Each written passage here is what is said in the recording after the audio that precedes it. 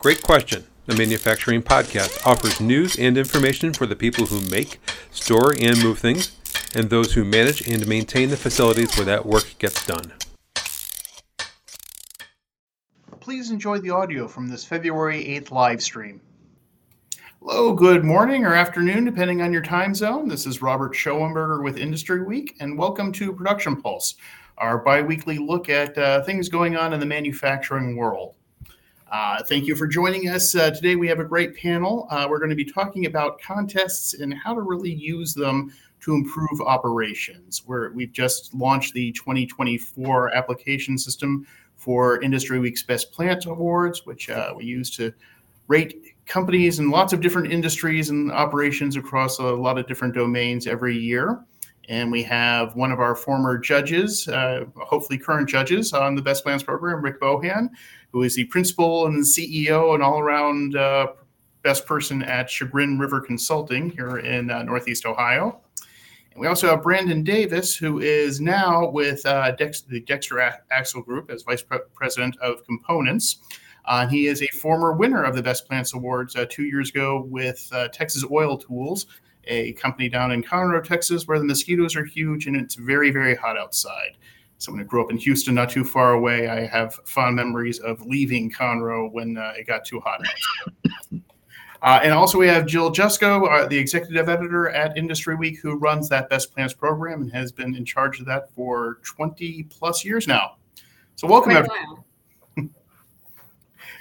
So we talk about contests as mainly for bragging rights, but there's more to it than that. And Rick, about a year or so ago, you wrote a piece. You actually wrote two pieces for us here at Industry Week of kind of the value of contests and what you get out of them. Can you talk a little bit about some of the actual concrete benefits you get from participating in something like this? Sure. And wrote that because sometimes in the past I've had clients that I talked to about, for instance, going back to the Malcolm Baldrige Quality Award and the Performance Award. And sometimes there was a reluctance to be seen as interested in awards. Okay. And so we're responding to that. What I told would tell those folks and tell folks now, got a friend that's trying to get interested in just filling out the application itself is very beneficial. Okay, just filling out the application will teach you a lot about your own organization, the strengths, the things that you're doing well in the organization as vis-a-vis continual improvement, and some of the things that perhaps you've overlooked or haven't developed fully. So just that alone, filling out the application provides benefits.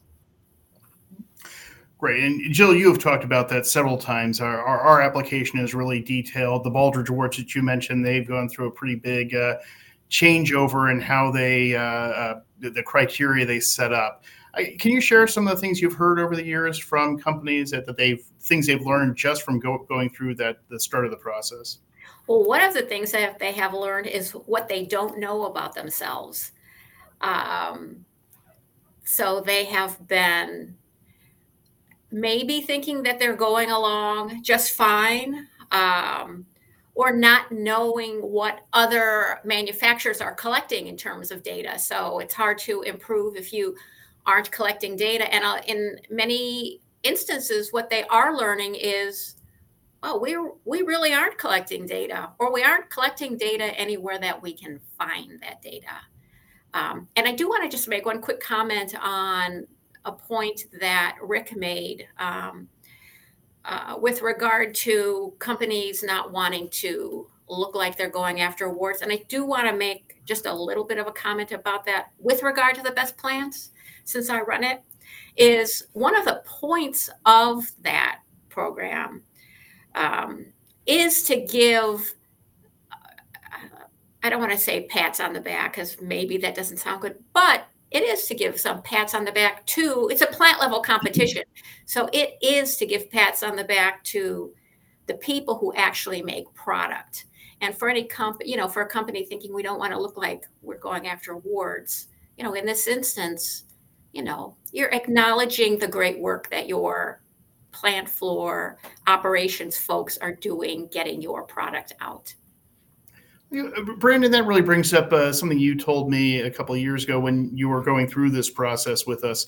that it was a motivator. It was a way of really showing. It was. You set it as a goal for the company, and you shared that with the team early on. Can you kind of talk us through that? How you use this as a motivator to get them to where you wanted the group to be? Yeah, you know what I mean. I'm a big sports guy. I was growing up. I've always been a big fan of competition, above the board competition, and I think sometimes. Specifically in the scenario where I was running the plant in oil and gas, there's plenty of oil and gas awards, but sometimes when you win one of those, it kind of feels like this. When you go and step into an arena where now you're competing against multiple industries, some of them having nothing to do with oil and gas, you really have to sharpen your pencil and you have to improve your manufacturing fitness. And like Jill commented, just entering the arena and filling out the application, it's intimidating. But it creates a strong sense of awareness of blind spots you may not be paying attention to as far as your journey to improve your operational performance. So, when I was able to talk the team off the cliff about being nervous about it, and I said, listen, the worst that can happen is what's happened is what we're dealing with right now is that you have not won. So, yeah, once they followed me through the application process and we started the journey, which took quite a few years of heavy lifting, when we started nearing the finish line, moreover, when we found out we made the short list, not even when we found out we won, when we made the short list, I can't, unless you experience that, I think it's hard to explain it. It is such an amazing, exhilarating, emotional release that and it's validation that the work you've been putting into the business is not only directionally correct, but it's moving the business forward, and it's recognized by people outside the industry as a top performing business practice. So yeah, it's interesting. So many of the companies, when they do get, and not just for Best Plants, although we do Best Plants, so I care a lot about this program. But when you look at the Baldrige, when you look at the Shingo Prize, some of these other great recognitions of best practices in manufacturing, the way people share that within an organization, we've had companies take out billboards. You at Texas Oil Tools, you had shirts printed up with so people could celebrate that, and it does become this sort of team building thing on top of just recognition of where you were. It's something to really share with people. Yeah, I'll tell you what. I mean, we had made a pretty tight locker room, but when we won that award, I mean, that locker room was probably the best I'd seen in manufacturing in my travels in close to 25 years. So it was outstanding. And Rick, when it comes to, obviously to be worth something, there has to be some standards to the award. If it's something that everyone applies who wins, that it's good to put on your website or whatever, but it might not really serve as that motivator. You've been involved with setting guidelines, setting criteria. What should people look for when they're looking at these sorts of contests? If it seems easy to win, is that a bad sign? Oh, I think we lost your audio there, Rick. I told myself I'd get that back on in time. I think the issue is, and Brandon can speak to this as well, when a company, an organization is first applying, it doesn't really know what the standards are. And so just, again, going back to my point earlier, just looking at the application and finding out, oh, this is important. This is the sort of thing we'll be evaluated on. This is an element of, a good example in the Best Plants Award is the how they treat and how they manage and how they implement technology. And I can verify, I can vouch for the fact that a lot of my clients over the years don't think of that other than just, what's our accounting software. So I can imagine a lot of plants have looked at that and say, and it's caused that light bulb to go off and say, we need to know more about this. We need to know what the standards are for excellence in this particular category are. So again, whether it's easy or it's hard, back to Jill's point, the fact that plants and organizations find out, learn what's really important, where they may have some deficits with respect to continuous improvement. Yeah, and Jill, you and I have talked about this over the past couple of years, that some of the things that people tend to be surprised about in questions, where we struggle sometimes to get data on questions, are usually on that supply chain side. What sort of on-time delivery are you getting from your suppliers, and what sort of on-time delivery are you getting out of your plant to your customers? Because those are both really measures of operational performance, even though they might not seem that way initially. Well, I have to say, just before you asked that question, I jotted that down, because the on-time delivery from your suppliers, right? Your plant isn't an island. How your suppliers are performing impacts how you are performing.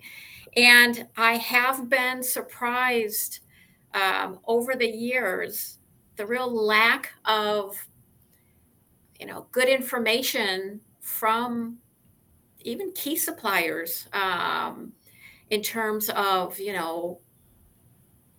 how many days, how frequently are they on time, how frequently aren't they on time, how much lead time do I really need to um, have available to make sure I get my product. Now, on time delivery to your customer, they usually have a much better handle on that, because, of course, their customer is letting them know. But yeah, metrics like that, I would expect every facility to have that kind of readily available, or I would have. And so I am surprised sometimes when it doesn't happen. Yeah, Brandon, I mean, that's probably, you live in that world right now at Dexter with you supply the RV and the trucking industry. So you have lots of very large customers, I'm sure, talking to you constantly about getting their product in. And that means you have to get your raw materials in. Is this something that just every plant manager, every director of operations should really have that understanding of the supply chain? Oh yeah, I mean, I think without question. I mean, if you don't have a tight supply chain, if you don't have the cadence ironed out on deliveries, any metric for on-time delivery performance beyond that first supplier performance metric, if your supply performance is 85%, the best you're ever going to be is 85%. Period. So, when we're targeting 98, 99%. Your suppliers have to be right there next to you. You really just don't have a shot of winning. So that's probably, that's the first step in being successful in manufacturing, is making sure your raw material input supply partners are top level performers themselves. That's great. But the point, I guess, some of the point though is like a manufacturer might not even know what the cadence of their supplier is, And if you don't know that, what are you doing? You're probably carrying more inventory because you can't count on your suppliers. It's just got this, effect that ends up impacting your operations from start to finish. What Jill said, with respect to supply chain made me think one of the some of the value I think organizations can get out of applying for the award is, I think lots of organizations see themselves as being good at addressing problems when they arise.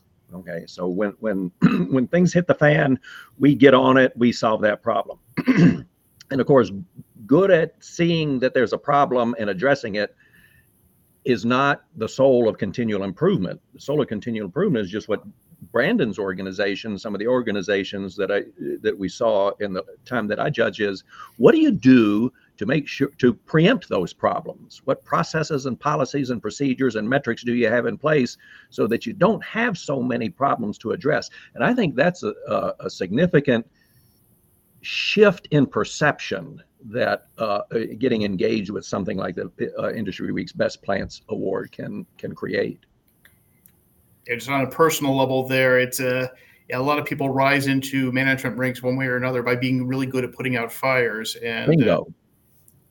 Converting that into preventing fires is a really hard mind shift to take on. It's almost, I'm so good when things are bad. Why do I want to prevent things from being bad? There's a weird motivation there sometimes. One of the things I tell my clients is get rid of manufacturing heroics. Our material's bad, our equipment's bad, our suppliers are bad, but by gosh, we get the job done. No, don't do that. Yeah. Don't make the job harder than it needs to be. That's always a good idea. So. Well, thank you all for joining us today. Brandon, Rick, thank you for sharing your expertise.